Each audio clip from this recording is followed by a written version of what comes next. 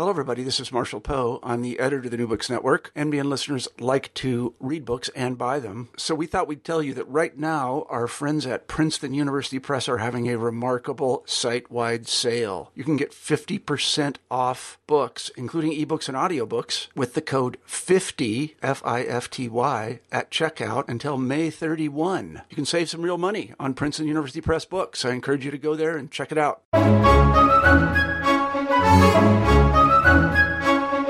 The intersection between ethnic and religious identities can be both complex and rich, particularly when dealing with a community that still has deep roots in the immigrant experience. In his book, Memory and Honor, Cultural and Generational Ministry with Korean American Communities, published in 2013 by Liturgical Press, Father Simon Kim explores these issues in the Korean American Catholic community. In this deeply reflective work, Father Kim grapples with the many issues, such as the generational divide between ethnic Korean Catholics who immigrated, the children they brought with them from Korea, and their grandchildren born in the United States, and what it means to be a Catholic of Korean ethnicity when Protestant forms of Christianity are linked so tightly with that ethnic group in the popular imagination. This pioneering work will be of interest not only to scholars working in Asian American religion, but anyone who is curious about the connection between ethnicity and Christianity, and I hope you will enjoy the interview. Hello, everyone, and welcome back to New Books in Christian Studies. I'm Dr. Franklin Rausch of Lander University, the host of the channel. Today we'll be talking to Father Simon Kim about his new book, Memory and Honor, Cultural and Generational Ministry with Korean American Communities, which has been published by Liturgical Press. We'll also be talking to Dr. Choi, who is preparing a translation into Korean of this book. Father Simon and Dr. Choi, welcome to the show. Well, thank you for having us. All right. Well, Father, so you see we have two people, I'll have to remember to actually address them by their names so that our listeners will know who we're talking to. So, Father Simon, could you tell us a little bit about yourself? I was born in Seoul, Korea in 1970, and our family came to Hawaii in 1972. And so I basically grew up on the West Coast in Hawaii, Seattle, and then ended up in California. I'm a priest of the Diocese of Orange. I was ordained in 1998 and served in some parish ministries there, and eventually went to get my doctoral studies at Catholic University of America in Washington, D.C., and currently serving as an assistant professor of theology at Our Lady of Holy Cross College in New Orleans. Excellent. Thank you, Father Simon. And Dr. Che, who I'm refer to you as Hoon now because that's what you go by. That's fine. How did you come, or can you tell us a little bit about yourself? Well, I don't have as eloquent speech about my history, but I was born and raised in Korea, and I moved to the States when I was 12. And I became interested in theology when I was younger. I thought about becoming a priest. That didn't happen. But I studied theology at Boston College, and I really loved it. So I wanted to have a family, be married, but still study theology. So I did that by pursuing my degree at Yale. Then I went to Loyola for my PhD. And now I'm teaching as an assistant professor of theology at Bellarmine University. Excellent. Thank you, Hoon. So, all right, Father Simon, could you tell us a little bit, how did you end up coming to write this book? Well, the long version is that during my doctoral studies and while I was writing my dissertation, I came across works of Fathers Virgilio Elizondo and Gustavo Gutierrez, and they were speaking about God or theological reflections from the context of their lived realities or from the people that experienced them locally. And what I found was that even though it was in a totally different culture and context, in some ways they were also speaking to me about my own situations, about living in different worlds, living in between worlds, living on the margins, how the church should respond in certain ways to these situations. And so it drove me to not only study their works more, but also to say, how do I take this methodology, especially after Vatican II, where this all grew out of? How do I take what they've done and then start to apply it to my own situation as a Korean American Catholic, in my own experience of immigration, of resettlement, And also, how does this benefit then not only the future generations, but other ethnic groups that have come to the United States after the post-1965 Immigration Act? And so the long version is that through other cultural reflections, I came to realize my cultural understanding and experience was just as valuable in understanding who God is and explaining God to other people. And so it made me start to reflect on my own life's journey. And so a lot of the book is really my own reflections, my own journals about what it means to be church, what it means to be a people rebuilding socially and religiously. What does it mean for us to continue to hand on the faith from like the early church?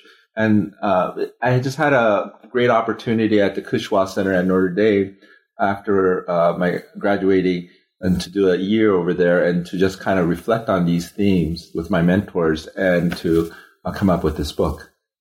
Excellent. It is, again, for our audience, it's a wonderful book. It's actually, and I'm told it's sold very well, right? They're selling through the second printing, so I hope our audience will go out and buy it, and so it can go into the third printing.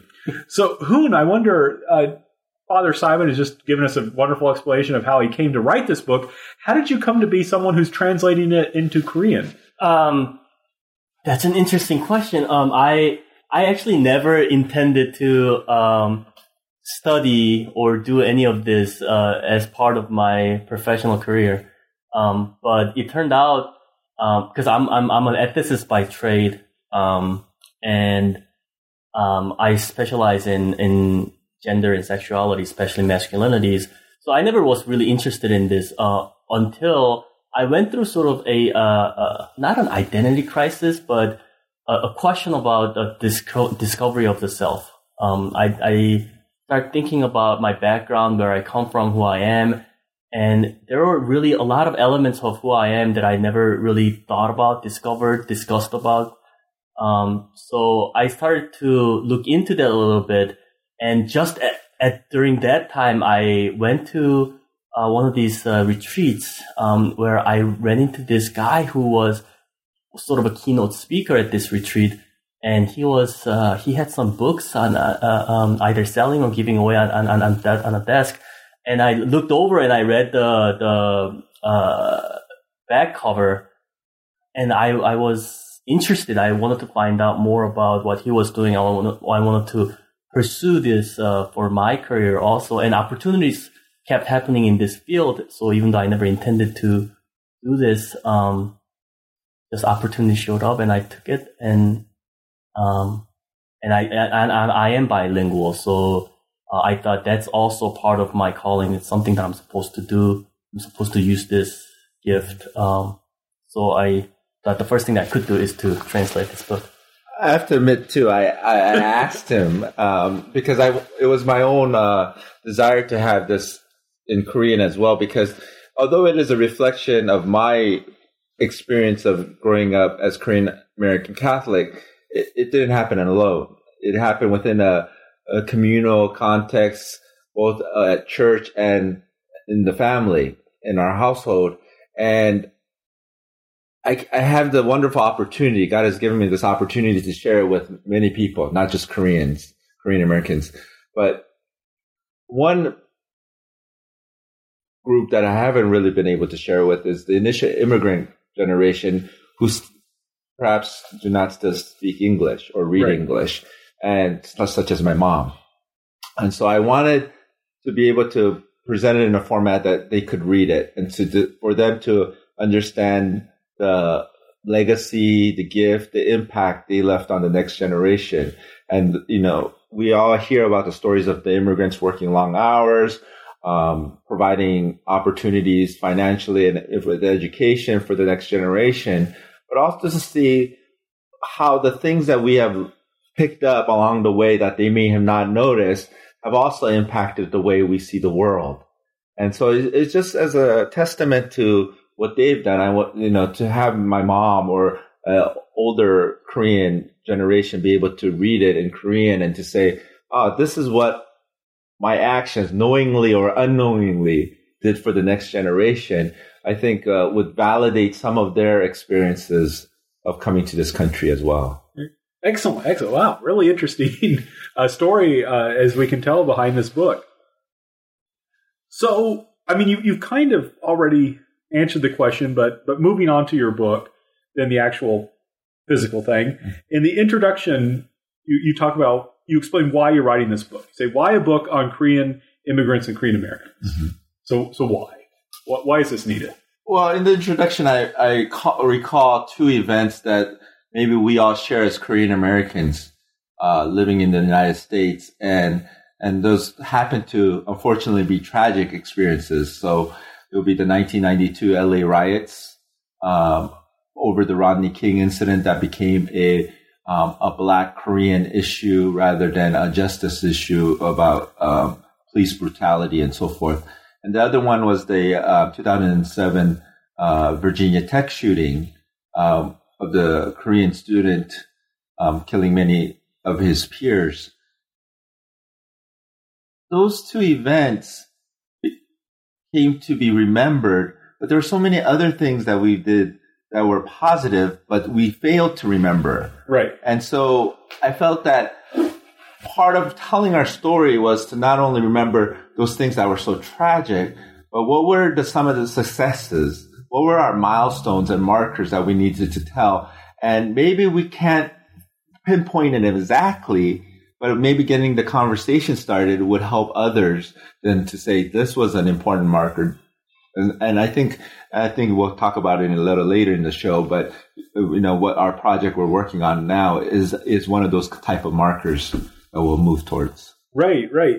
It just as an aside, I thought it was interesting with the Virginia Tech shooting that the Korean Council of Catholic Bishops actually issued an apology to the United States, which, I mean, the shooter was not Catholic. And it was interesting that I don't know if either of you had a reaction to that, or that was something it just occurred to me that I thought was but the other thing that was interesting too was in 92 when the LA riots happened, it's not uncommon for Korea as a country to apologize for Koreans of the descendants of the country to living elsewhere for their actions.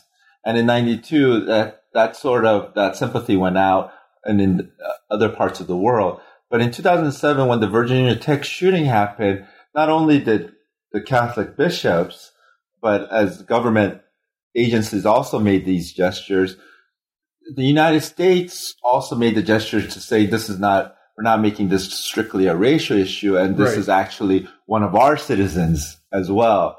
And so we got a stronger distinction between Korean and Korean American, whereas in 92 with the riots, it didn't matter how well you spoke English or Korean, everyone was considered Korean at that time. So those became not only significant moments in American history, but I think markers in our Korean American history as well. Right. Incidentally, just as a curiosity, I became very good friends with a Korean friend of another friend of mine because she was really upset by the Virginia Tech incident, and she wanted to get some kind of like forgiveness from an American. Like, it was really bizarre, and we became really good friends. I should say bizarre. I mean, I could understand where she was coming from, but it was curious. I never thought I would be, because of course did not lose any loved ones or anything in the Virginia Tech incident. So it's kind of odd that she wanted to express her sadness to me, but I think that goes to perhaps some of the issues we're talking about, this very deep-seated ethnic identity that she kind of assumed I had, as she had it with, and then she thought I perhaps had as well. Hoon, are you finding any difficulty translating these issues into Korean language? I am. I didn't know I was that bad with Korean, and I found out because while in the process of translating this, I've been told by my New Testament Greek professor, translation is an art form; it's not science, right? And so, translating has been challenging. But I'm not just translating. I'm also I have to read this when I'm translating, right? So, and I'm actually getting a lot out of this in the process of translating, because my dissertation talks about my Korean experience, but I never thought to equate that or talk about Korean American, myself as a Korean American and what that means. That never occurred to me until I started doing work with Father Simon and the translation work. When especially I wonder, like an incident like the, I guess Koreans call the Sa-igu is what Korean 429, April 29th for the LA riots. Is that something that's difficult to translate? I mean, I'm sure that's something that resonates well with Korean Americans. Does it resonate with Peninsular Koreans? Sure. I mean, if you refer to Sa-igu, I would imagine a good portion of the population understands. They would still know. Okay, so there's still that. Yeah, I would probably explain it on a footnote or something. Right. Because that may be a little tricky. Yeah, because I think those are like one of the memories of why in the 90s Korean immigration to the U.S. took a dip. Okay. And before in the 2000s it rose again. I mean, there were other economic issues with the IMF, with the country in debt and so forth. But one of the stories that I hear was that because of this incident in the United States and how Korean with U.S. citizenship were not protected as one of their own. Right. Was it left a kind of a bad taste in people's mouths of wanting to come to the United States. Right. So you're talking in this chapter then about these experiences that deeply affected Korean Americans. So, and of course that would include the category of Korean American Catholics. What's the connection though between the two? Like in this chapter, you explore this connection between Korean American Catholics and then Peninsular Korean Catholics. Can you tell me what is this kind of connection between the two? These events, I think, were markers of how we were seen as one group in 92. Right. And in 2007, we're starting to see not only ourselves within the community distinguishing ourselves. This was a U.S. event or a Korean event. These are U.S. citizens, not Korean citizens, so forth. But also government agencies or even church kind of distinguishing these are Korean Americans, not Koreans. And so you start to see that a little bit. And I think personally myself too, I started witnessing that more in the years 2000 and onward, that you can start to see a distinguishing of people in the diaspora versus people in the homeland. That, somehow we are starting to become more and more different. Right. I guess my to put a little personal spin on this is that during college, I because I'm in between, the second generation, the first generation of immigrants, that but at the time I associated with the first generations more. Right. I almost disowned my Korean heritage or identity during my college years, and because I thought that was how I was going to succeed, which is embarrassing. But the Korean Student Association at my school sort of, I don't want to say disowned, but because I identify with Koreans more, the Korean American Student Association didn't include me in any of their activities, and in fact, there were some rumors about some of them wanting to beat me up. Oh my God! All right, I know Father Simon has already punched him twice during this interview. So too bad they can't see, right? Right? Yes. So that was reflecting back on that experience is this kind of realization that there is this distinction, right? And people feel it. It's not just like academic. People actually feel this distinction, right? And divide. And how does this then deal with the Catholic, with Korean American Catholics? Like, how is it? What is the connection between between the Catholic Church in Korea and the Catholic Church and Korean Catholics in the American Church? I mean, there's a lot of similarities. First of all, the obvious is that we look alike, and the language we pray in is similar.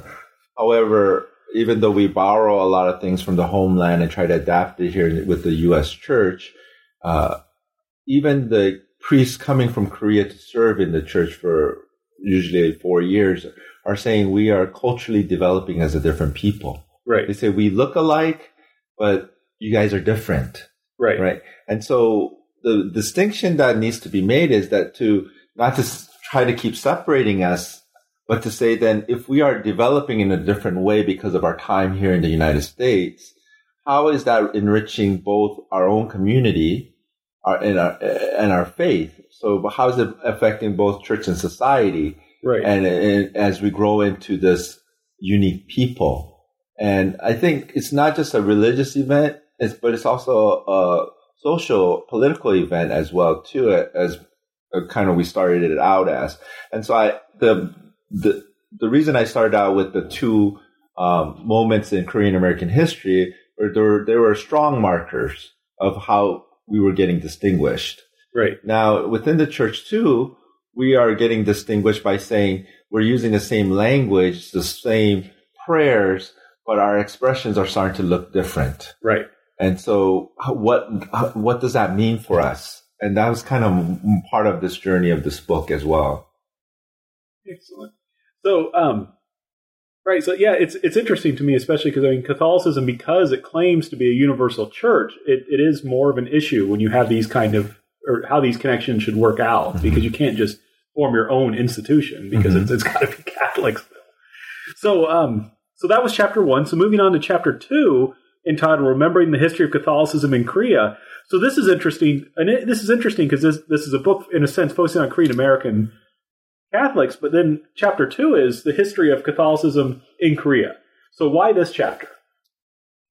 I think you probably could answer this better than I could, you being a historian. But it's important because, first of all, to know who we are today, we have to know where we've come from, both as a cultural people, but also a religious people. And because of the unique beginnings of Catholicism on the Korean Peninsula, I think that it should be a sense of pride and motivation for our preservation of the faith here as well, and also to expanding our faith as well. Part of being Korean American Catholic, is to understand the Korean martyrs, right? The seeds of our faith. And because it happened halfway around the world doesn't mean their lives don't affect us today as well. You probably have a stronger example of that in your own life, but in a lot of the reasons why people wanted to build these communities, wanted to come together and pray, are attributed to how the martyrs struggled in the early church to build their communities as well. Could you tell us a little bit? Many of our listeners are familiar with basic kind of Christianity and history like that. They may not be too familiar with the Korean Catholic martyrs. Can you tell us a little more about them, or what's special about them? From my understanding, is that the faith has always spread through evangelization and mission. Starting with St. Paul, and even in Matthew. The final chapter where Jesus says, "Go to the ends of the earth." There was always someone who needed to proclaim the gospel, the good news for the people to believe and to allow Christ to be incarnate in their midst. In Korea, it's a unique example because the laity themselves, the people that were living there before they became Catholics, out of curiosity, whether politically or socially or even spiritually, went over to China and encountered this Western learning, Western understanding, and in the process came to encounter the living God.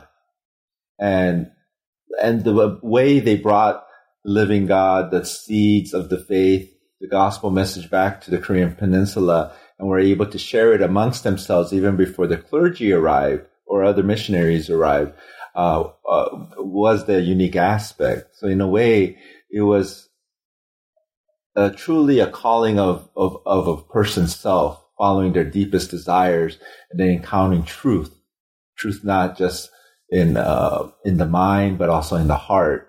And that really led to the unique beginnings of the Korean faith. Right. Yeah. That is one thing I always find fascinating. Going out and bringing Christianity to you, that doesn't usually happen. Usually, right? You said it's missionaries coming. Of course, what happens to them once they bring it? Everything's all hunky dory, and they live a happy We would paradise. like to think so.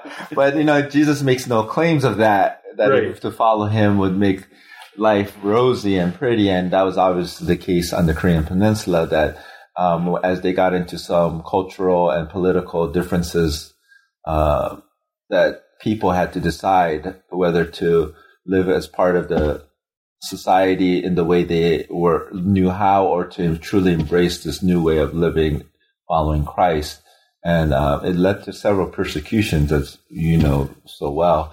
And the way the martyrs offered up their lives, some willingly, some wanting to be martyred because they saw that as a way of not fulfilling only their heavenly duties, but also their earthly duties to their families, and being faithful in so many different ways. It was really a source of inspiration, and it inspired so many others to become Catholic at that time as well. And if I'm not mistaken, so and you can definitely correct me if I'm wrong. You have the authority. That one of the conflicts originally with Catholicism and with the government is that Catholicism seems to talk about this human beings being equal in the eyes of God. Right. And that's not how Confucian system works. Right. And that's seen as sort of threatening to the social order of the Neo-Confucian society at the time. Would you say that's accurate? Yeah, and I mean, they definitely saw Catholicism as a danger to order, and it did strike against Chosun Dynasty Korea doesn't get much more hierarchical of a society than that, and this was a group that was kind of challenging that and questioning that in many ways. So, are you finding that? As you're translating that or working on translating that, do you find you're learning from that, or is this something you're already familiar with? I am learning, and I'm embarrassed in a certain sense because I know so little about it, and actually in the process of translating this, not only am I learning more about my heritage, which is the intention of this book anyway, one of the intentions of this book anyway, which means Father Simon is succeeding somewhat. But also that because of this book, I became more interested, and I started doing some of my own readings outside of this text in Korean to find out more about my heritage. And so some credit to Father Simon and a lot of credit for me for being interested. Yeah. One thing I would like to interject here is that even though I start out with a history of the Korean Catholicism, it's not a strict history, as you can tell, perhaps not the way a historian like yourself would write it. It really is a theological reflection on the history. What is important to remember and pass on? What are the aspects that we need to preserve, which might be a little bit different than what a historian in terms of data and facts would want. So it has some interpretations of what I find valuable in my own faith journey as well. And others may find it valuable, or others, as Hun said, might want to do further reading to gather more data and information to make it more real to them. Right. Yeah, it makes sense. It's very enjoyable to read. I think that is something people will find valuable because there's just not much in English, and this is adding, helping to deal with that. So it was great. And just for our listeners, this is if this is your first time listening to this podcast, my specialty is Korean religious history, and I look at this area a lot. So that's why I'm particularly enjoyed this chapter. And we learn a lot from you too. Actually, you do. Yeah, it's true. So. Moving on then, so in chapter 3, you start talking about what you call an immigrant narrative, and you start off talking about the early history of Korean Americans in the United States, and then you bring it up and then the change that happens in 1965. I wonder if you could recap that a little bit for us. Well, the Korean immigration is usually characterized in 3 waves to the United States. You have the early people who came either as workers or bridesmaids or picture brides, or refugees that came early on in the late 1800s or early 1900s. And then you have another wave of people caught in the war situation. The Korean War? Yes. Okay.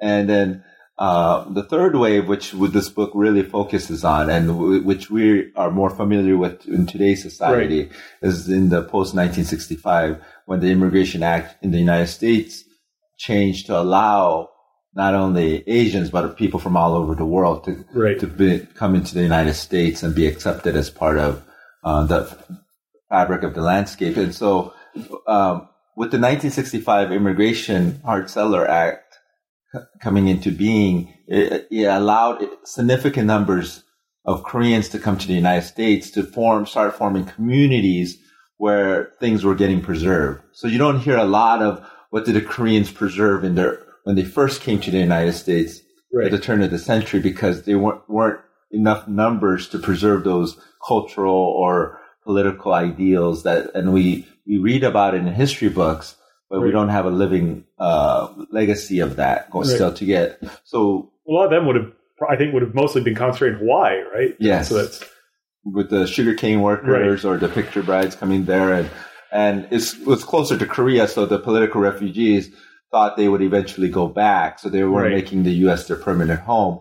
Whereas in '65, with the poverty and coming out of the aftermath of the Korean War, you still had groups wanting to come to the United States permanently. Right. So like when my parents came, when we came in 1972, there was no intention of going back to Korea. Right. There was no idea of like you would bounce back and forth. Airfare was expensive. Even making a long distance call was expensive. And no FaceTime. No FaceTime, definitely then. And so there was this idea of a complete separation. Right. And so that impacted then how I was raised, or my generation, in the sense that we had to really assimilate into society. It wasn't important to retain our Korean culture or language, but it was more important to learn the American way to succeed. Today's immigration is much more fluid. Right. And so, that's moving back and forth.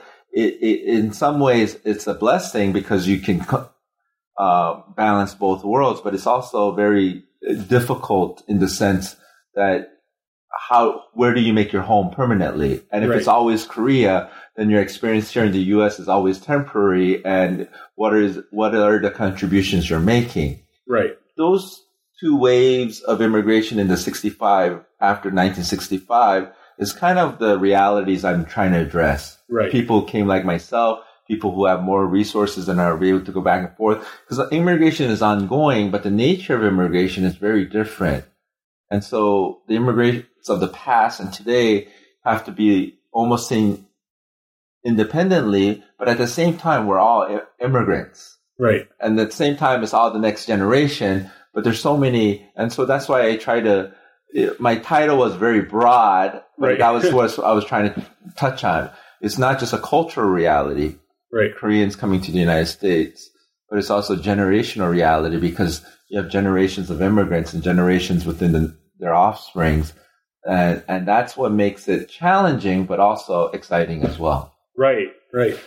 Excellent. Who did any of that particularly resonate with you, or do you want to add to that? No, I think I'm good. Are you good? Okay.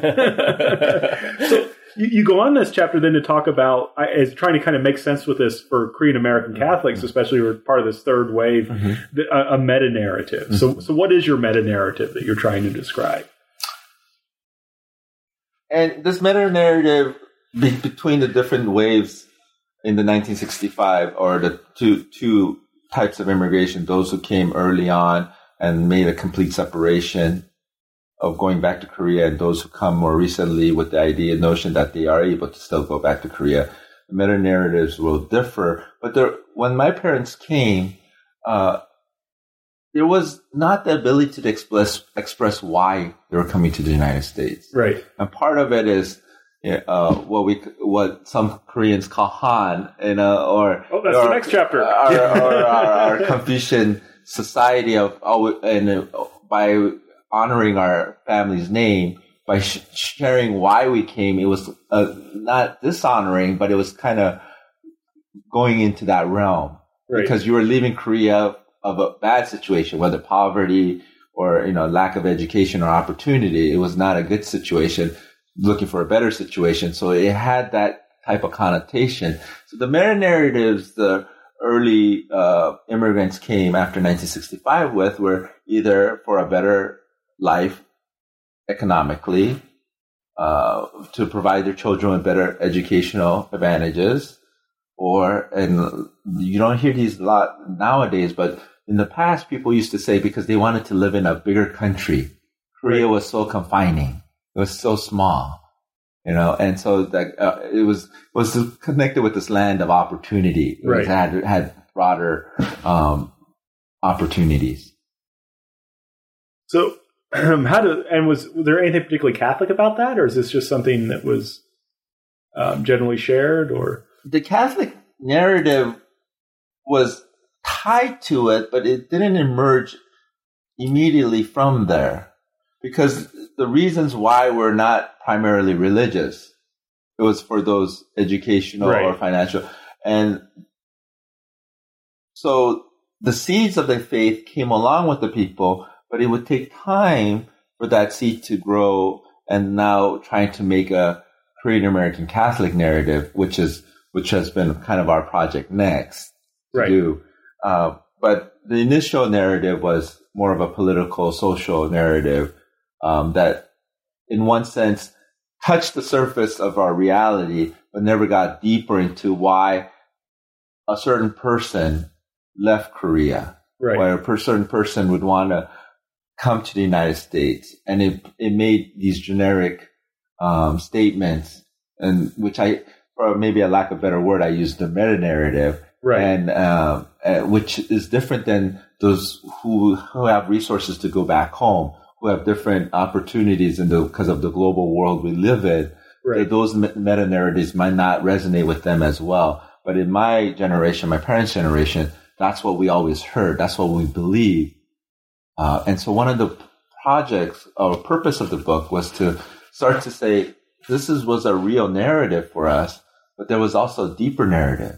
And I think as we try to find a deeper narrative of why we are here, then I think that we have to answer the question of what is our religious narrative? What makes us Catholic as well? Which then I think is why I mentioned these social and political realities. Right. No, and that leads then perfectly into, because you've set up things very nicely where you're talking about being a Korean American, how Koreans got to America and became Korean Americans, and then how there is among some of them this connection to the history of Catholicism in Korea. And that brings us to this chapter 4, where you're kind of pulling it all together, and it's entitled Generations of Han. And a lot of our listeners are probably, first of all, going to be saying, what is Han?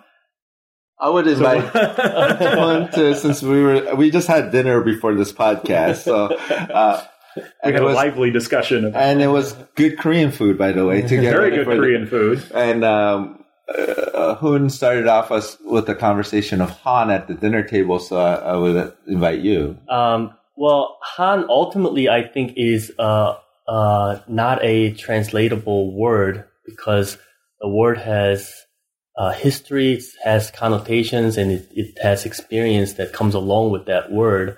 But if I had to, because I'm translating, if I had to use English word to describe that, is a kind of a deep-rooted or deep-seated grudge or resentment or frustration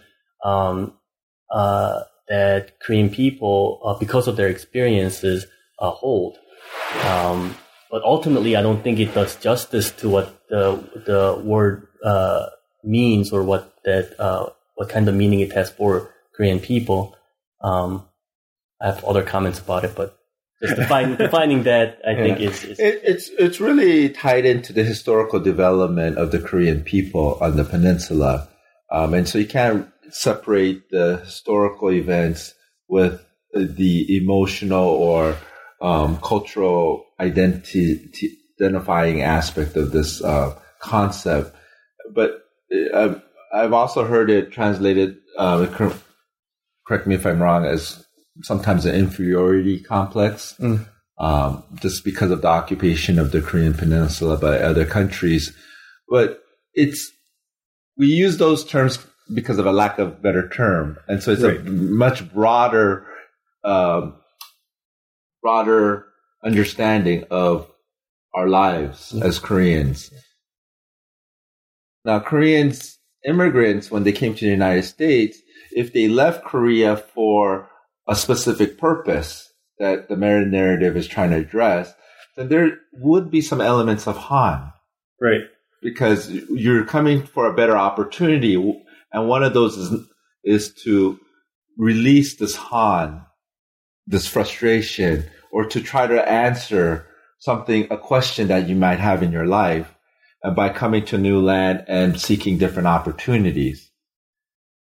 Now, the immigrants that came over are familiar with this concept, but the next generation who lose a lot of their cultural ties and understanding do not always understand what this reality is. Right. But because we pass on our own lives to other people, that's why I titled the Generations of Han. It's like, even though we may not use the word Han anymore, and maybe we don't feel inferior or frustrated in the next generation, right. Maybe we are very successful in the United States, there are elements of our family life that passes on knowingly and unknowingly. Right. And so one of the tasks then of our Catholic faith shows us that we always have to be a people of hope, especially in this Easter season that we're in today. Right. That the early disciples, the Christians, felt hope in whatever situation that we're in. And our Catholic faith calls us to be Korean Americans of hope, whatever situation we are in. So we're not saying Han is this or that, but I think Han directs us to become more Catholic in some ways by saying we are always hopeful in whatever situation we find ourselves in. Right. And I think the word itself helps us to put Korean, where we come from, Korean history, in some kind of framework, right? So we can talk about this experience, and we can refer to Han to sort of summarize this kind of experience as a group of people had. And so that may be an important framework for the second generation or next generations of Korean Americans and Korean American Catholics, because sometimes they don't understand why their parents are a certain way, or they don't understand why certain things have to be done a certain way, and maybe referring to Han may help us, or help the next generations understand it a little bit better. Right. Yeah, the intergenerational issues are tricky, and in any case, but especially when you have language and there's more language and cultural barriers to understanding them. And in this chapter, Father Simon, you also connect Han to compassion. Right? How does that work? I think when we get in touch with who we really are, and also bring in, this is where the Catholic faith really comes into play, is that we don't let that Han or that experience of our history enslave or imprison us. Rather, as Catholics, if we're called to hope, part of that hope is to then take our experiences, whether joy or sadness, and to be able to relate with other people. And so one of the experiences of the immigrant generation, one of the experiences of leaving Korea in a certain way, or our families in a certain way, and we see this actually throughout Scripture, of people being called from one place to another, and that in that movement, they encounter God, but they also understand how to live with people of differences around them. And I think that's where the compassion comes out. It comes compassion towards the generationally, and compassion with other people who struggle maybe in similar ways. And is this compassion the same as like agape, or?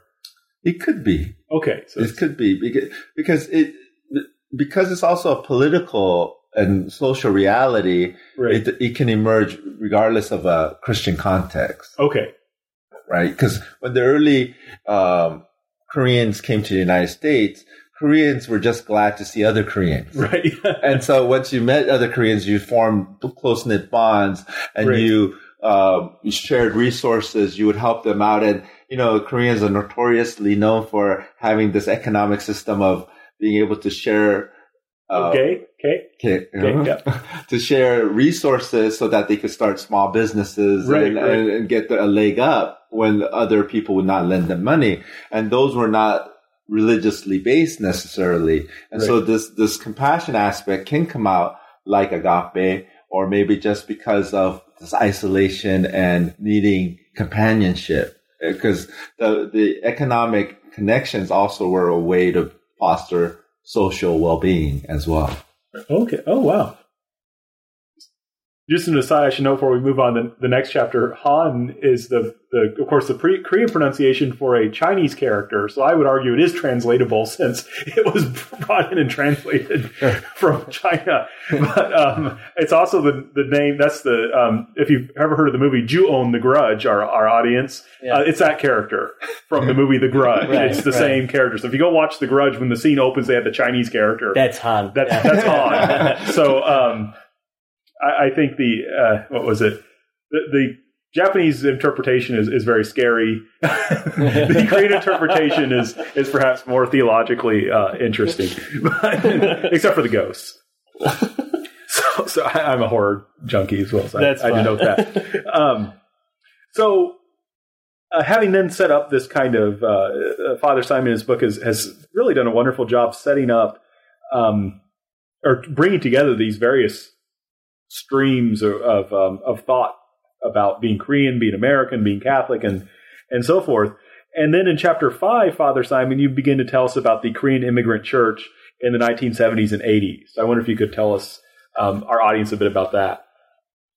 The Korean communities have been gathering far longer. Whether where Korean priests just visiting the United States and people would have a mass in their homes. Right. Like many of the European immigrants did when they first came to the United States, or on college campuses or so forth.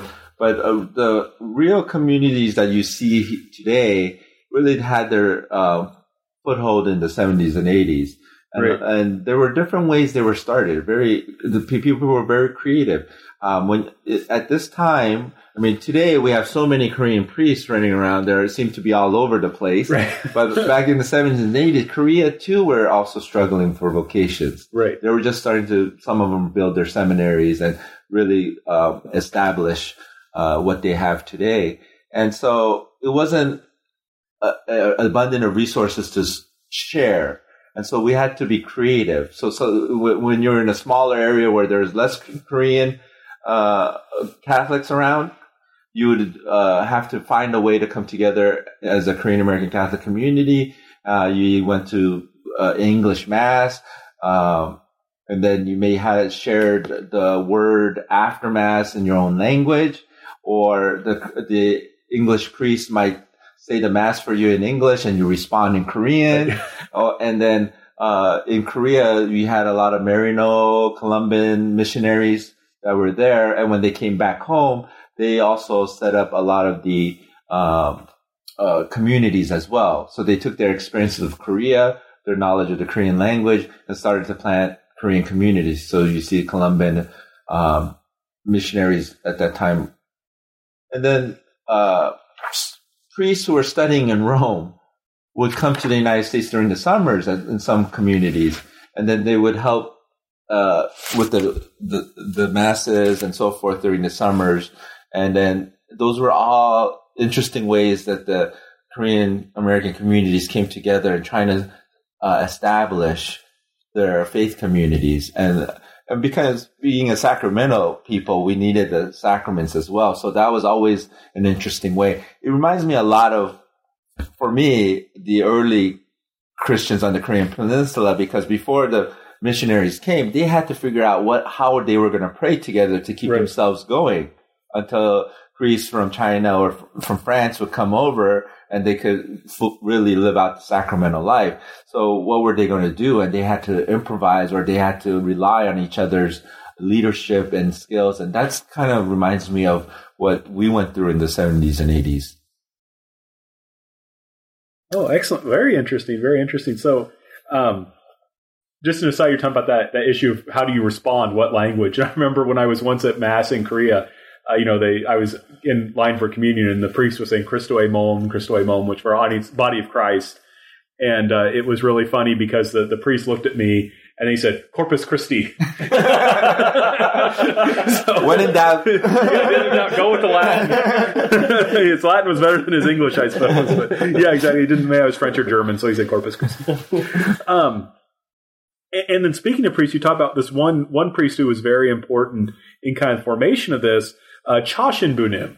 So, also AKA Father Richard Parle. Mm-hmm. Is that how you pronounce it? So can you tell us a little bit about Father Richard Parle? He was a Columban. He was from the Nebraska area, and he went to Korea very young, and he was near the DMZ, and he worked many years as a missionary there, setting up many of the not only the sacramental system, but also the ecclesial structures for the church there. When he came back to the United States, he was in the Archdiocese of Seattle, and I was living in Seattle at that time. That's why I remember him. My childhood memory of growing up in the Korean American Church was with him as our founding priest.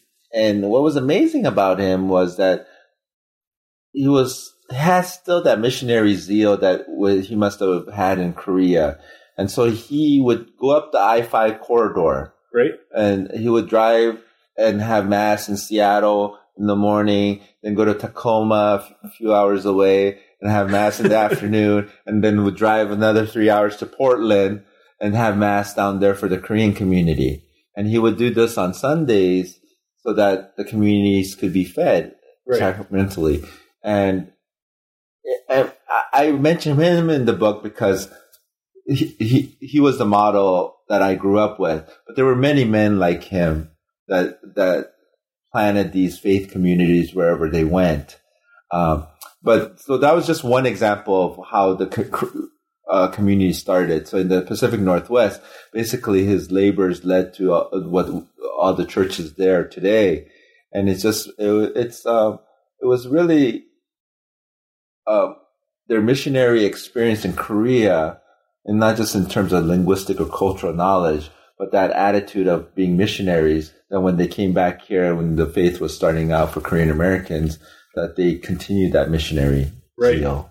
Wow. One of my hopes is that I'm not the author. I don't know why I have hopes, but one of my hopes is that by sharing these kinds of stories, other Korean communities will share similar kind of stories. Right. So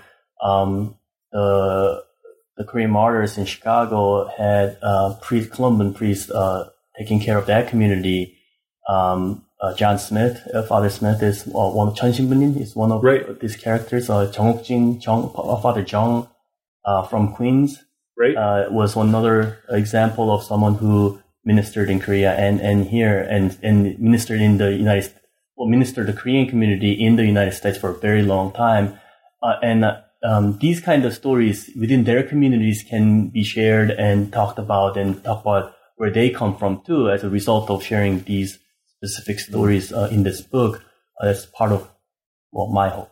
Well, and that was basically my hope too in writing it. It was not just to get my memoirs or my theological reflections out there, but I was hoping that by starting the conversation, it would spark others to reflect back on their own faith journeys and to write about their faith journeys, so that we would remember these moments. And as we remember the martyrs, as we remember any Christians throughout the centuries, that they give us hope to carry on and to continue to persevere in our faith.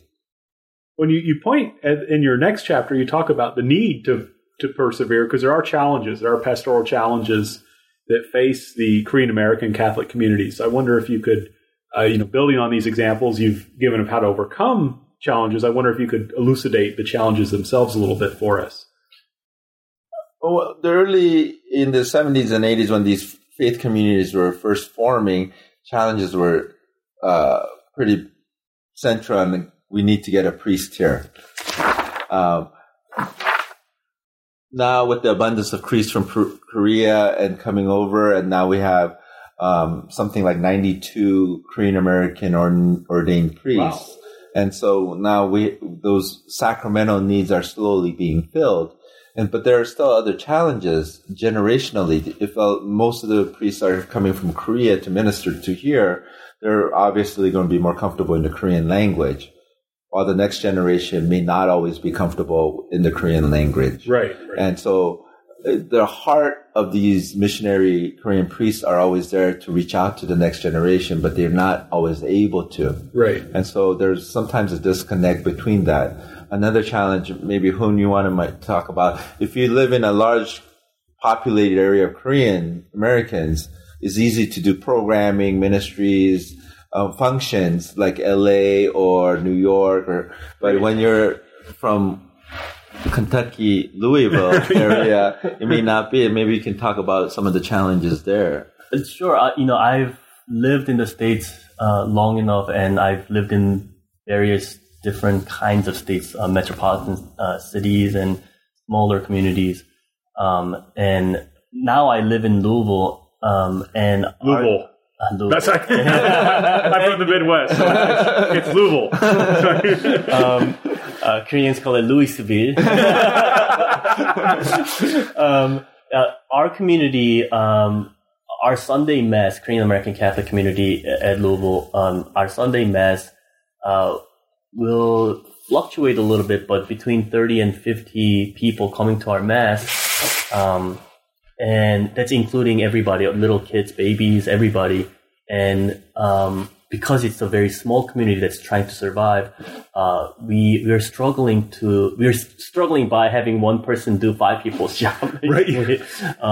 But tell her what your wife does. She's the organist. She's the organist. She's the leader for the Marian devotional group called Legion of Mary. She's also leading music ministry, and so one person has to do many different things at once in order to survive. But these kind of inspirational stories help us to do. They've done it, and we can do it. Kind of mentality. And if you look at any immigrant group, and part of highlighting Korean American Catholic experience is that saying we're not any different than any other immigrant group in our terms of our needs when we first come to the United States or generationally. So that as we move on, is the questions of how do we become a contribution to the wider church? How do we become part more of mainstay of the wider church? And one thing I always tell people is that just because we're not as big or we don't have as many programming does not make us any less authentic as church. The early Christian communities were always church because of their sacramental nature. These faith communities are sacramental in their worship, in their prayer. And so they're always the authentic expressions of church. And so how do we bridge these notions of what an ecclesial community are supposed to be? And so it's this dialogue that's always challenging. I bring this up because I wanted to bring up something else, if I can change the subject just a little bit. Feel free. Part of being able to do this book has led to other projects, and one of my other projects in May, the United States Catholic Conference of Bishops will be coming out with a shorter version of our Korean American Catholic understanding. It's more like a booklet. Okay. And in it goes through some of the themes, not in much detail, but just to give you a brief background of what does Korean Catholicism look like in Korea? What does it look like here as immigrants? But the main reason I wanted to put that out is there a couple things that happened. One, the Korean American Priests Association in 2013, in preparation for the 50th anniversary, and I'll talk about that in a little bit, decided that we need to call ourselves Korean American Catholic. And one way is not to just make distinctions that were different than the Korean Catholics halfway around the world, but to say, now, how can we become a contribution? Because if we're always associated with the church in Korea, we always expect in the Korean church over there to make some kind of contribution. But if we it's a way of taking ownership. When we're identifying ourselves of the richness of coming from both heritage, that we're taking the best of the Korean culture and the U.S. culture, the Korean church legacy and the U.S.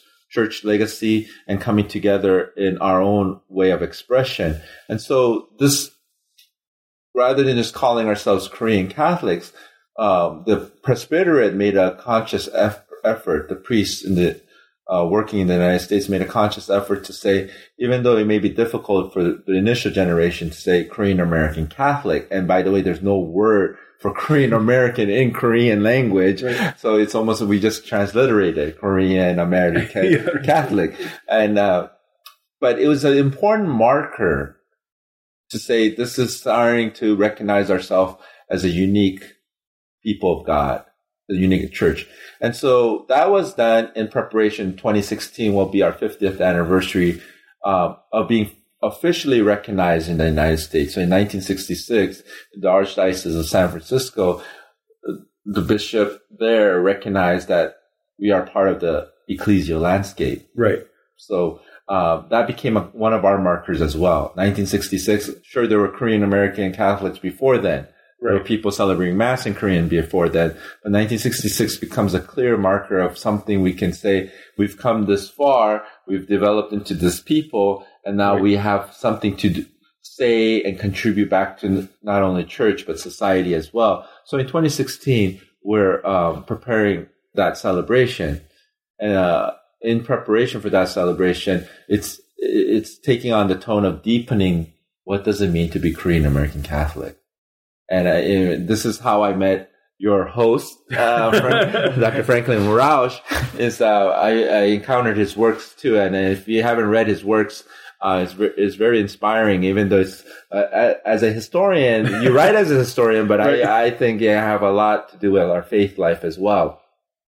And we came together on this project we're still working on, and it's to begin the conversation. Like this book that we're talking about today, is to begin the conversation of what does it mean to be Korean American Catholic, and maybe both of you would like to say a little more about being part of this project. Well, I'm grateful, first of all, that I was able to, because of this project, I was able to think about my own identity. And in that process, I become an instrument for others to, discover their identities too. So the first thing that pops into my head is that I'm grateful, and I hope this will affect a lot of not just our group, but a lot of Korean American Catholics to deepen their understanding about who they are. And it's for me, it's really interesting to be part of the project because I'm not Korean American. So, but it's a lot of You're fun half to be of it. at least. But being a Koreanist, it's always, it's I can tell there is a lot of Korean in the Korean American. It's not something that just goes away. And also, like I said, I'm just thankful to be relevant. It's not often the historian's going to be relevant. And it's neat to actually have people want to hear what I have to say, which doesn't often happen, or especially to have a wider audience. Because I'm usually people that I'm talking to are other historians, but it's neat to talk to Korean Americans, Catholics, or they're just saying, "Oh, I want to know more about this." I'm like, okay.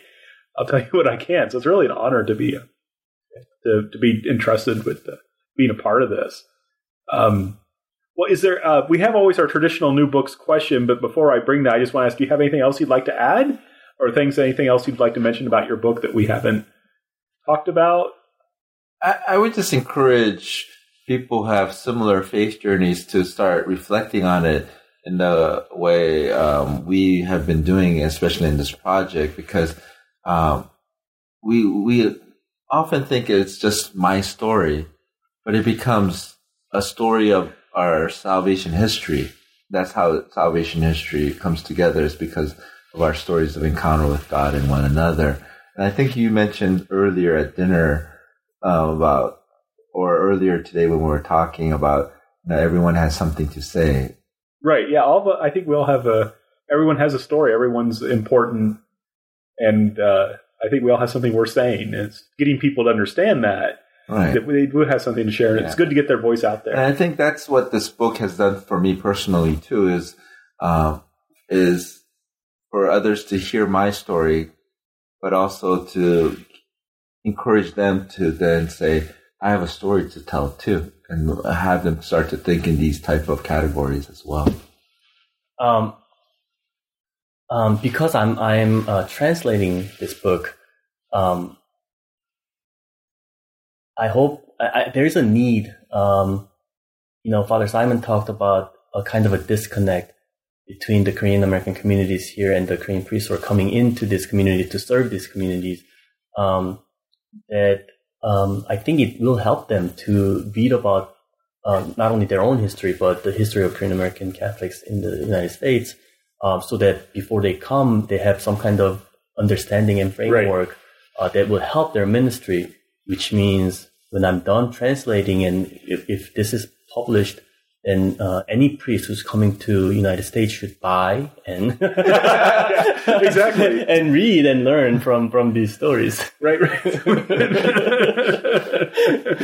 We're always good deal. So, well, then I would like to end by asking our traditional New Books Network question. First of all, to Father Simon, what are you working on now? Wow. Actually, there's a couple of things I'm working on, I think. One of my specialty is to do theology within a cultural context, theology and culture. And I like I said in the beginning, I teach in New Orleans, and I actually live in an African American community. And my background is that I also did Hispanic Latino theology. So here's a Korean American priest doing Hispanic Latino theology, living in an African American community. So only in the United States will you find something like that. But so I'm trying to do some reflections with my pastor there on the spirituality of the civil rights movement. Right. We had just the 50th anniversary of Selma, and immigrants do not give the civil rights movement as much notice as we should, because we really needed the civil rights movement to find equality between different races for the United States to be able to open her doors to other immigrants around the world. Right. So within herself, she was able to do it in the Civil Rights Act in 1964 and outside. So trying to tie in this also political and social movement, which was also a religious movement because it was led by Black preachers and with marching and singing of spirituals, but also within the context of how it ties in with the Holy Spirit moving with the United States opening her doors to the world, to the Immigration Act. So that's one project. Another project that I've been working on as well as just with Vatican II, and it's the 50th anniversary, and the United States is opening her doors to the world. The church has to open her doors too, and now you can see the Spirit working through the Second Vatican Council as well. And so I've been writing and doing some conferences on Vatican II. So I'm trying to bring those different projects either separately or together as a kind of seeing the movement as that the church. The Holy Spirit works through the church, but obviously the Holy Spirit works through society as well. Right. And so to see that working together, especially in the emergence of the local church in the United States. It's further proof that priests don't sleep. And, well, we know one thing you're working on, Hoon, of course, is the Korean translation. But is there anything else you're working on you'd like to share with us? Well, I have a chapter coming out in a book called Asian American Christian Ethics. And I have a chapter on gender and sexuality. It's going to be out in September through Baylor University. Oh, wow. Yeah, so it's going to be coming out, which is a gathering of Asian American Christian ethicists taking up topics of their expertise and combining them to a sort of a textbook form. We're hoping this is one of a kind. It's never been done before, so we're quite excited about that. I'm also working on a paper for CTSA, Catholic Theological Society of America, and in it, I'm trying to tell my story in Kentucky. I'm trying to talk about the origins of the Korean American Catholic community in Louisville, which has a lot of similarities with the early church, early Korean Catholics, and the early struggles in the United States. So I'm going to try to write something about that. And do you want to talk about our book project? And in preparations for the 50th anniversary, we just had a conference in March, a forum where we've been presenting ideas from our different specialties, academic specialties, about how to reflect on the Korean American Catholic experience. And it was very well received. It was the first of its kind for scholars within the Korean American Catholic community to come in together and to have an event like this. And my hope is that we can continue the work in developing these papers and coming together and putting some kind of legacy or kind of recapturing some of our experiences for future generations as well. The work I think we're doing right now is not just for ourselves, but really for the future when people will ask or to seek, where was the church? Where were the Korean American Catholics? We can have some types of markers saying, these things happened. These things were important points in our lives. And so we will work on putting together the Jubilee Reflections of Korean American Catholics, and hopefully it'll be out next year in 2016 when we celebrate our 50th anniversary. Excellent. Well, thank you, Father Simon Hoon, for your time.